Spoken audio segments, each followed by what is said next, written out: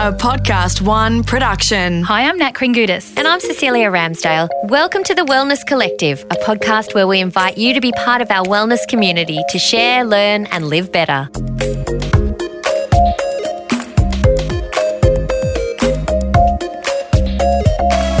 Here in the Wellness Collective, today's guest is an incredible woman. I mean, you might think I say that about everyone, but I'm not easily impressed. She really is.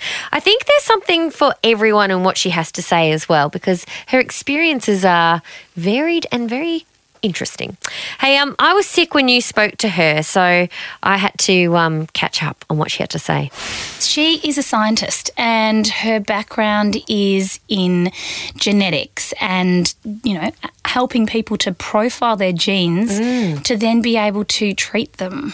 Absolutely amazing stuff, like almost science fiction. Yeah, Getting I know. to the point, it's like don't you think? X-Files. Yeah, so you look at your DNA, look at what you are susceptible to, and then work out the best way to treat that situation so that you can get the best out of your life. Yeah, and if there's a problem, then looking at why there's a problem. So is there a mutation or a genetic defect or, it's wild. It's the next generation of healthcare. Like, this is where everything's moving. So it's pretty exciting that we could get her in the studio. Indeed. And one of the things that you brought up in that episode was epigenetics. Now, this is something I had no idea about, and you did explain it, but you've got a bit of a history with this particular subject, haven't you? Now, one day, a little while ago, yeah, I got myself in trouble. Now, what? You say that. Now, I've got all these ideas about what that trouble might have been. Well, do you remember when Angelina Jolie had her double mastectomy? Yes. And then, yes, okay. So I wrote a blog post about how, to me, that was a little bit insane because it's just the symptom, not actually the problem. And if you've got or predisposed to the BRCA gene, if you have the BRCA gene, then you're going to get breast cancer. It doesn't work like that. Basically, you may be predisposed, as we are going to learn, that just because you have the gene doesn't mean you're going to get breast cancer. No, and that we learned that there are ways that you can live and things that you can change about your lifestyle that can affect what's going to happen with those genes. Yeah, But how did you get into trouble? What did you actually say? Well, I wrote a whole blog post about it and it was quite controversial at the time. Everyone was like, good on her, so she should. This is great for women.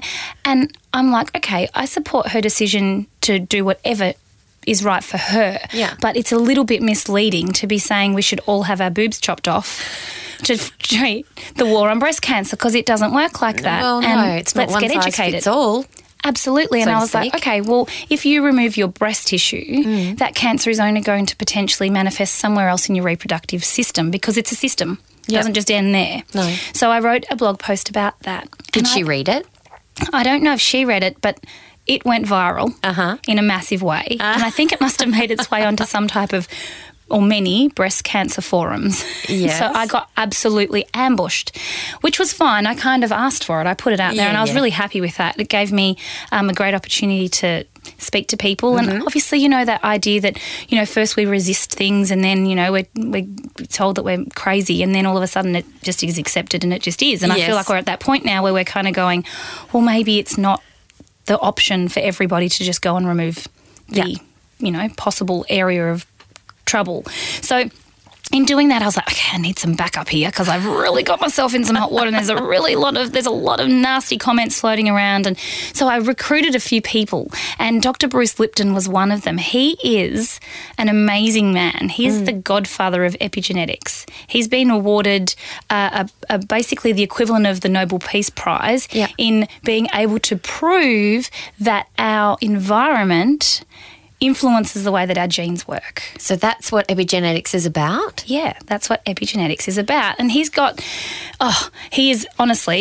one of the best interviews I'd ever done, but he was basically able to, way back, and this is a long time ago when, stem cell research was all first very new. It was quite controversial too, wasn't it? Remember when people were really unsure about how ethical it was and, what the repercussions would be? Poor old Dolly. Oh, that's Dolly the sheep. Dolly the sheep. She got a lot of bad publicity, didn't she? Well, Dolly.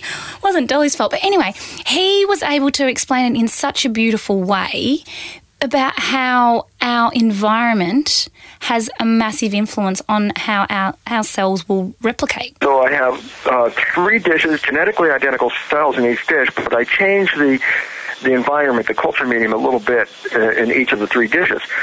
In one dish, the cells form muscle. In one dish, the cells form bone. And in the third dish, the cells form fat cells. But we're left with a very important question. And the question is what controls the fate of the cells? So that's what you were talking about when you were saying that perhaps there's another way. You don't have to look at a mastectomy necessarily if you're worried that your genes, you're genetically, what's the word? Predisposed to cancer in this particular case. Exactly. And, you know, it's all about, like you said, it's all about the environment. First of all, they were all genetically identical. So you can't start with the premise, they're genetically, destined to form this or this or this. The cells are controlled by the environment. It was the changes in the environment that led the cells into different pathways of development and behavior. So he's saying basically, yes, okay, there's the environment, but there's also the influence of how we think and what we do in our lifestyle. It's wild because it changes everything. To me, it changes everything. Well, I think we will come back with a whole extra Bruce podcast pretty soon because as we went through, I mean, you recorded this interview with him a couple of years ago and like you say, at the time it was groundbreaking, but listening to it, it's so interesting. He's talking about how, the environment that you provide for your cells is your blood and your brain chemistry then affects your blood and then, if you're feeling happy, that changes things. If you're feeling sad, that changes. So, yeah, it's a whole world. But, yeah, we need to talk about Denise and her experience because it really does link to this whole idea and her knowledge of this area and personally what happened to her. So my background is in genetics. I've got a PhD in something called nutritional genomics, which is basically like nutritional biochemistry, so looking at how genes interact with our environment and our foods and things like that. So we got her in because she's got a phenomenal story about her thyroid, but when we started talking about who she was and what she did, we realised that she had a lot of info that linked back to what Bruce had to say. Exactly, and like I said, really cutting edge information that changes a lot of things for a lot of people. The individual still has the gene or the genes, but what you want to do is you want to try to optimise their lifestyle specifically for their genes. So if someone does have some genes that we know are linked with fertility issues and we know that some of those might be around, say, folate, well, then we talk to them about, well, what are folate-rich foods? Let's talk about natural forms of folate, why perhaps maybe some supplements may not be good for you, like a folic acid, because it's synthetic, the body has to work a bit harder. I'm not saying folic acid's bad for everyone, but we can sort of talk to individuals about their genes and what's best for them. So it's like tailor-made medicine, natural medicine. So she's a lady that has a scientific background. She is going to be very in tune with her own lifestyle and her own body and what she needs and so on. But she was in a situation where she had a thyroid problem. She came to you for some help. Yeah, and she was very open to exploring that. She knew that there's this beautiful mesh or this beautiful, I don't know, what do you call it? When you bring everything together, when you combine, ancient medicine with new knowledge, you get some remarkable results. And that was part of what Denise did as her job because she did a lot of fertility testing and stuff too that she told you all about, including some that was a bit, mucky. I used to do all that fun stuff. I used to ask the man to, we just need you to donate a bit of this and that. And hopefully my husband's not listening because I won't say his name, but you could imagine I had a lab when I met my husband, what he went through, the amount of testing. I'm like, I just need a bit of this because I'm setting up a new experiment. And the funny thing was I did all the testing under the sun on him. Is he going to be okay? But then we found out when I was pregnant, I was really sick and unwell, and I kept blaming him, as you do. Even though we'd done all the testing, I was still like, this is definitely you. You have done this to me. Like, I feel like crap. And I was throwing up every day, and my mum wasn't sick. My brother's wives weren't sick, but his mum was. So I was like, it's definitely you. Yeah, well, that's true. But a lot of people get sick during pregnancy. So, I mean, that's one of those things, isn't it? Some people get morning sickness. I had a friend who really every single day, would vomit the entire time she was pregnant. But it was more than that, wasn't it, with Denise? It was, but she didn't know that, and that's why she kept on keeping on for that very reason. She just thought it was pregnancy related. Yeah. Actually, I had a thyroid condition. So despite doing all this genetic testing and semen analysis and bloods and everything on him, putting him through the ringer, because obviously I was amazing. Yeah, of course. I exercise, I eat well. You're a woman. Like, come on. But yeah, so I was the one that had the issues with, and we struggled during pregnancy. I was really, really sick. So how would they have figured out that it was actually a thyroid problem that was making her sick? Because like you say, in pregnancy, there can be so many things like preeclampsia, just a predisposition to morning sickness, hormonal things, sensitivity. I mean, I'm just making them up. You obviously know more than I do. But thyroid particularly, I don't know anything about a thyroid condition. The interesting thing about your thyroid is that every single cell in your body requires your thyroid to work. Okay.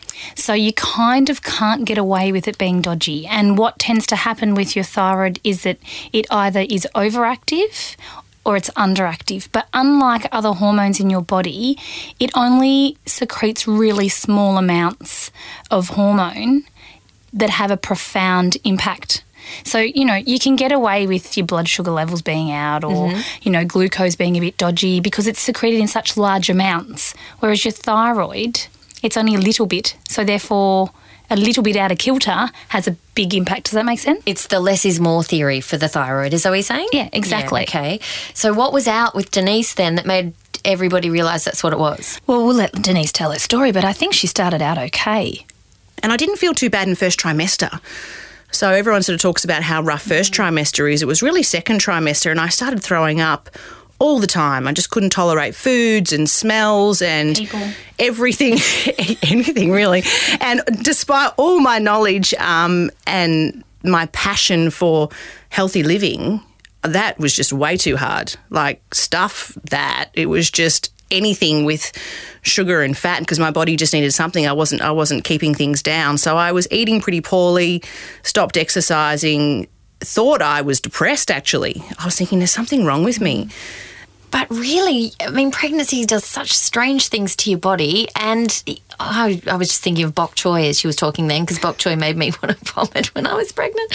First time, you don't know what to expect. And so bok choy. Do you know what I used to do? When my husband would spray his deodorant in the morning, I had to hide under the covers until the coast was fully clear. It just used to send me bananas. Well, I love a cup of tea and I just couldn't even look at tea for the first trimester, so I know what she's talking about. But how do you know that there's a bigger problem, I guess? I mean, I guess it's called mother's intuition, right? I said to the obstetrician, I really do believe that if pregnancy was this bad, no one would have babies.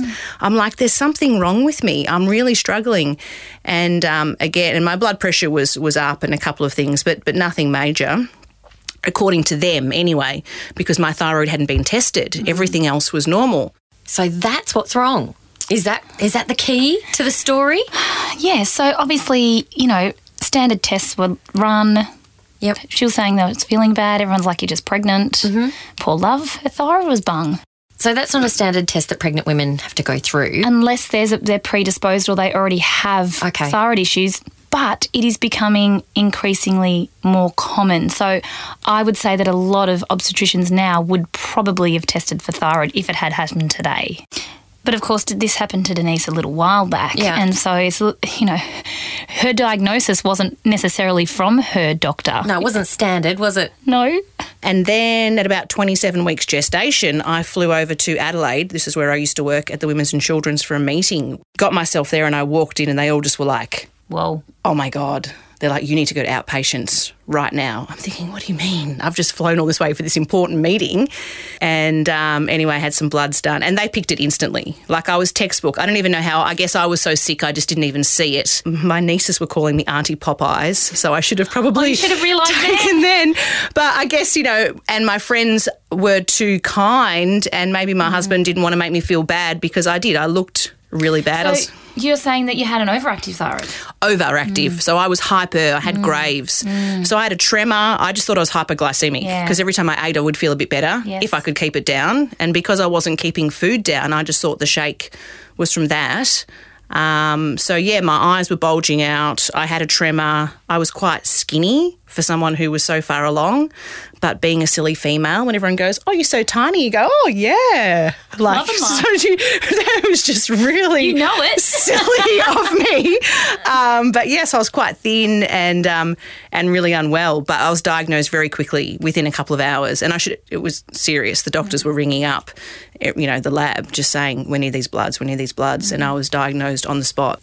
My goodness, it sounds awful, those symptoms that she's just described. I mean, that's not part of pregnancy normally, so I feel for her that she was going through that and thinking that it was just normal to some extent.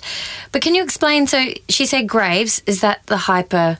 Yeah, so it's an autoimmune condition. It's kind of like almost the opposite to Hashimoto's. So Hashimoto's is also an autoimmune disease that is usually a result of a underactive thyroid. Mm-hmm. This is a result of an overactive thyroid. So, and how does it manifest in the body then? Well, it kind of speeds everything up, which is why she was skinny. It's why you have things like bulging eyes. You're a bit racy, very anxious.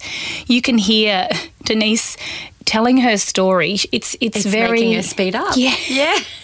But you can also, imagine being pregnant and kind of putting down those feelings and how it was manifesting all back down to the fact that, I'm just pregnant, so this is the way it goes, when in actual fact it's not that at all. Usually the other way around. Exactly. Exactly. We'll be back after this short break where Denise is going to tell us that hospital was actually next on her agenda.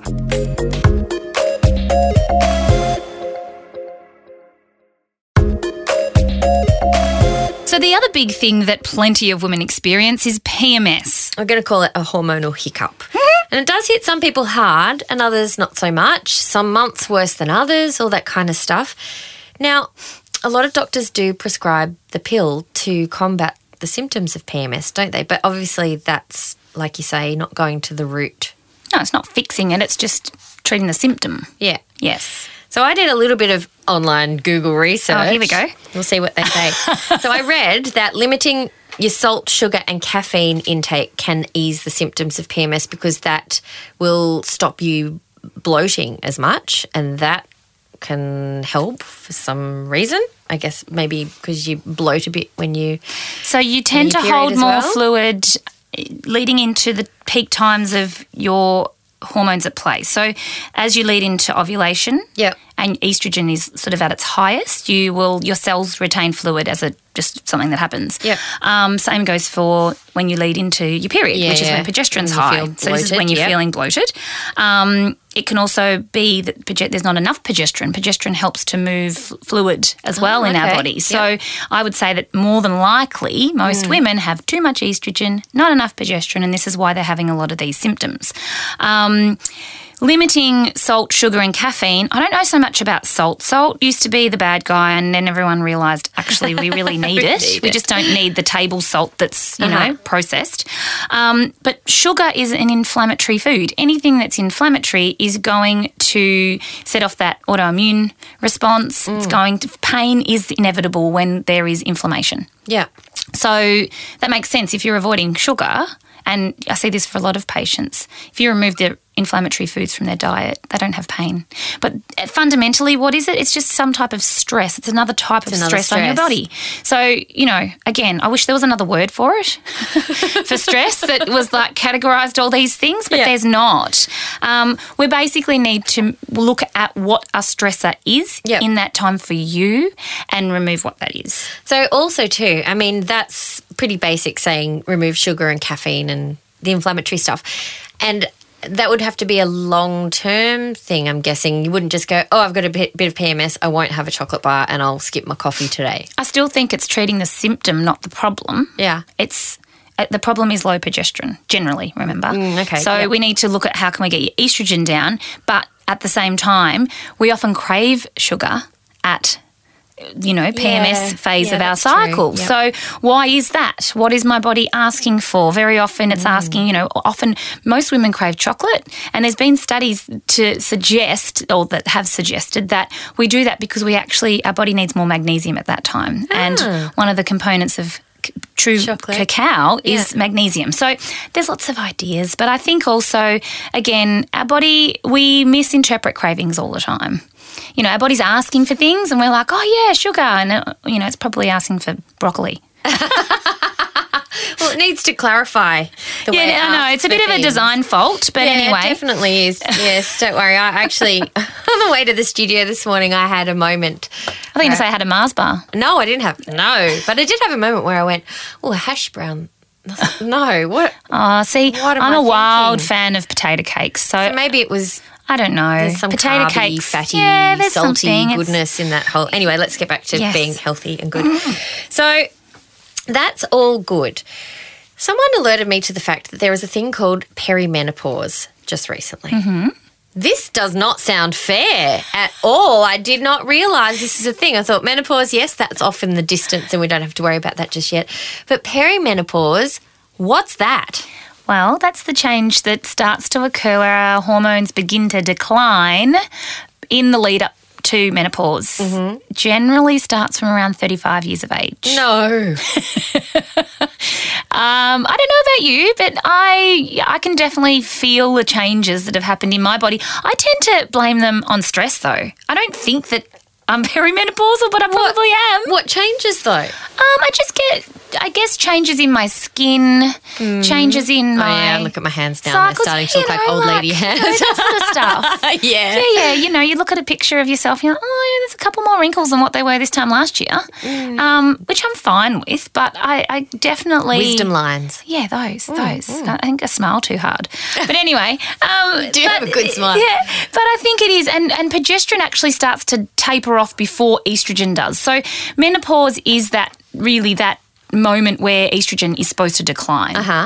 But perimenopause is actually the decline more so of your progesterone. So is this also too so from 35 to 40, say, where you've got that window where a lot of women are like, oh, I want to try and have a baby, this is my last hope, but their bodies started to go through perimenopause, so you're sort of like having a battle between... We know fertility declines over time. There's no question to that.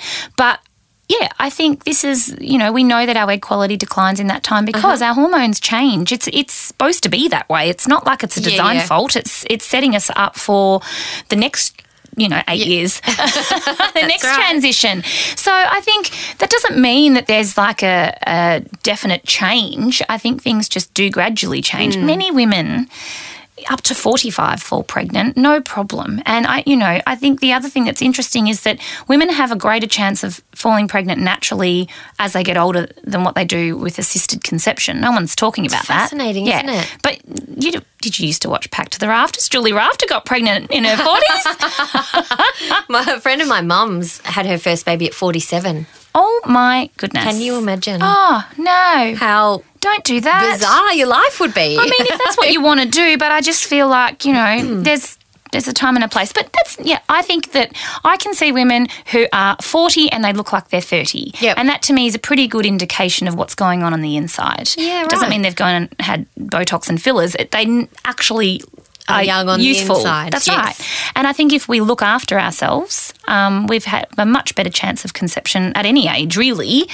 You put your best foot forward, you do the right thing, your chances are going to be higher than if you're not doing that, no matter what your age. Yeah, well, like anything with your body, isn't it? Yeah. So the hot flushes and the night sweats can start during perimenopause. I don't even want to say it. But the big thing that concerns me is memory problems. I did not know that when you go through menopause and even perimenopause, your memory starts to go. Guess why? Why? Progesterone again. Oh, gosh. Progesterone like also, I know. Progesterone Also has an impact on your thyroid, and your thyroid is very much at play with regulating your whole body, and that is why the symptoms can be so wide and varied as well. Have they ever just decided to give estrogen to people with Alzheimer's to see if it makes a difference? I don't know. Oh, I should be a scientist. Yeah, there you go. Yeah. You've missed your calling. So when people say baby brain, when people are pregnant, that's got to be a real thing, surely. Does it ever leave, though? No. But I remember a doctor saying a while ago, I read something where they said, oh, no, it's not actually a thing. People say it, but it's tiredness and it's all the other things associated with being pregnant. But no way. I mean, if your hormones are doing backflips and working so hard to create a little person, there's no They're way working pretty that hard. your memory can't True, and progesterone increases whilst you're pregnant, but you're supplying many things. I agree. Yeah, absolutely. There's so much of this stuff we still don't fully understand. But I think if we can understand the fundamentals, we can fill in the gaps, which is always fun. Which brings us to something that can be helpful to some women, perimenopause and menopause, and that's HRT. Yes. Which I say like that because I kind of feel like it's got a bad rap, but then maybe it deserves a bad rap, maybe it doesn't, I don't know. I still think at the end of the day, if we're doing our best to balance our hormones in our 20s, 30s, 40s, that menopause should not be this massive event. It should just be a transition. That's the way it's perceived. Because our hormones are imbalanced, because estrogen is so high, many women go through menopause for 10 plus years. So again, it's for me, I'm always looking at the other side, right? And it comes down to how can you get your estrogen down? How can you get your stress down? You know, at menopause, what's supposed to happen is that your ovaries pass on their job to your adrenals. So your adrenals are what are secreting your stress hormones. Now, if your adrenals are working overtime already, they can't do that. And your ovaries are like, here, have the ball. I'm too busy. Have the ball. I can't have it. And so this transition is taking a really long time. I think the other issue is that many women, and there's no judgment here, but I don't think we're given this information, have partial hysterectomies or they have or a full hysterectomy and they take their ovaries out. Their ovaries begin to form, or perform, I should say, different job once menopause happens. So, you know, they're there for a reason and their role changes, essentially, is what I'm trying to say. So the role of the ovaries change and, again, so HRT can help women, of course, but again, how long is a piece of string? Like, how long do you need to be on it for? How do you know when you can come off it? A lot of women are on it for a really long time because they just don't know what's going to happen. I just don't think it's fixing the hormone imbalance. And any medication, as we know, is going to continue to wear away the digestive health, which becomes a long-term problem too. You know, it's not to say that you shouldn't. It's just to say, let's get the information. What else is going on? How can we lead your body towards more of a homeostatic state to help to treat your symptoms and the problem? Well, I've heard that, like in Asian cultures, women don't really suffer very many symptoms at all when it comes to menopause. So perhaps that's a diet-driven thing? Absolutely. And I think it's also a stress-driven thing. Yeah. You know, a lot of these cultures, even, you know, in China, you have a baby and you're on bed rest. Yes, I know. I love for a really long time.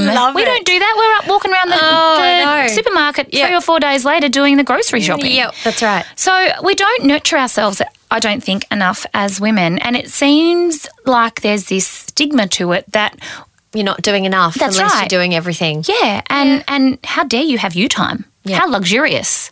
How dare you be a human being and have the things that you need? So I think we need to talk about that more and get comfortable with, you know, not just fixing hormones, but how can we actually be more healthy in general? Well, I found this great article called Everything You Wanted to Know About Menopause, which was very helpful. So thank you, Anna Maxted, who wrote it. In it, she said, though, admitting that you're menopausal is to admit, a friend says, that you're a dried-up witch and there is no hot flush camaraderie. Oh, my goodness. That's not very nice. She also says that anxiety, edginess and low mood are classic perimenopausal symptoms, which you say, you know, having stress makes it worse, but then those things create stress. So it's such a sort of circle, isn't it? It is. It's a fine line. There's also other, you know, modalities that help to treat menopause. Chinese medicine is phenomenal for treating menopause. In what way? What do you prescribe? Again, looking at the individual and treating in a general sense. In a general sense. Well, you know, we use herbal medicine to help with hot flushes, but that, again, it's not generic. It's not like I would be able to say, oh, you're here, go and take that. Yeah. I would more than likely make something that's appropriate for her, or there are specific formulas based on, you know, are your hot flushes all day or are they just at night? Do you feel hot or cold when it happens? Like, there's all sorts of other things that go with it. So Chinese medicine profiles all those things. It's, you know, are you clammy? Is it a rising bringing heat, or is it just a full-on? There's lots of ways that we would look at it and then diagnose it according to those signs and symptoms. Herbal medicine, again, not necessarily Eastern, but just Western herbal medicine has, some amazing things on offer to help to treat menopause. I think the issue long-term with treating symptoms is, especially if you're using drugs, there's always another side effect, and then there's another drug and another side effect, and that I can see people that might be on 12 different lots of medication, to combat each other. And I can hand on heart say, if we get you off these medications, your symptoms are not going to be there. Now, you can't just stop. That's dangerous. It needs to be under the care of your GP or your specialist. But I would always work towards someone being on the lowest to no dose of something with no symptoms. That's always my aim. So, you sort of start to chase your tail when you treat symptoms. I mean, it's different if you have a sporadic headache, that's going to happen sometimes. Or you might have an odd month where you do have period pain. It doesn't mean that that's going to be now forever. That's okay, but it's when something is constant or consistently there that we need to address it. And maybe that's why I'm more of a symptom treater, because I've never had something chronic. Like that. But it is very interesting. So the only other thing I think we need to talk about is the two elements of menopause, and I guess all hormonal situations, and that's that there is the physical side and the mental side. And it's okay to accept that the mental side of things is just part of the process, because, again, we always have the stigma about, mental health and so on. You're going to love this. So not only is progesterone responsible for those physical aspects, it's responsible for the mental aspects very often as well. I believe that. Because it also regulates serotonin and what's the other one? Dopamine, the feel-good hormones. So if that's not instigating those to be released, then we're not going to feel amazing, are we? We don't have the love hormones there. Again, that impact on your thyroid. So this is also why we might see weight gain at this time, which again is not great for your mental. No. But then what do? We go, I've gained weight. I need to slog it out at the gym. I'm not exercising enough. I'm eating too much. And that's not the problem. The problem is the hormone imbalance. So it still comes back to your hormones again. And there's lots more hormones than just progesterone and estrogen. But if we can understand those better, and you don't necessarily want to invest the next 6 years to getting a postgrad or a degree in all of these things, I think that the fundamentals are really important for us to understand, and this is what we're not being taught. Do you think, though, with the physical symptoms of menopause, there are some coping strategies? So say, the hot flushes particularly. Think about if you're a professional like you're in your clinic, you're talking to someone, and all of a sudden it just happens and you are melting because you are so hot. I don't have an answer for that because I haven't been through it. Okay. And I really find it hard to actually be able to give people answers. I treat menopause in the clinic, but I know, right?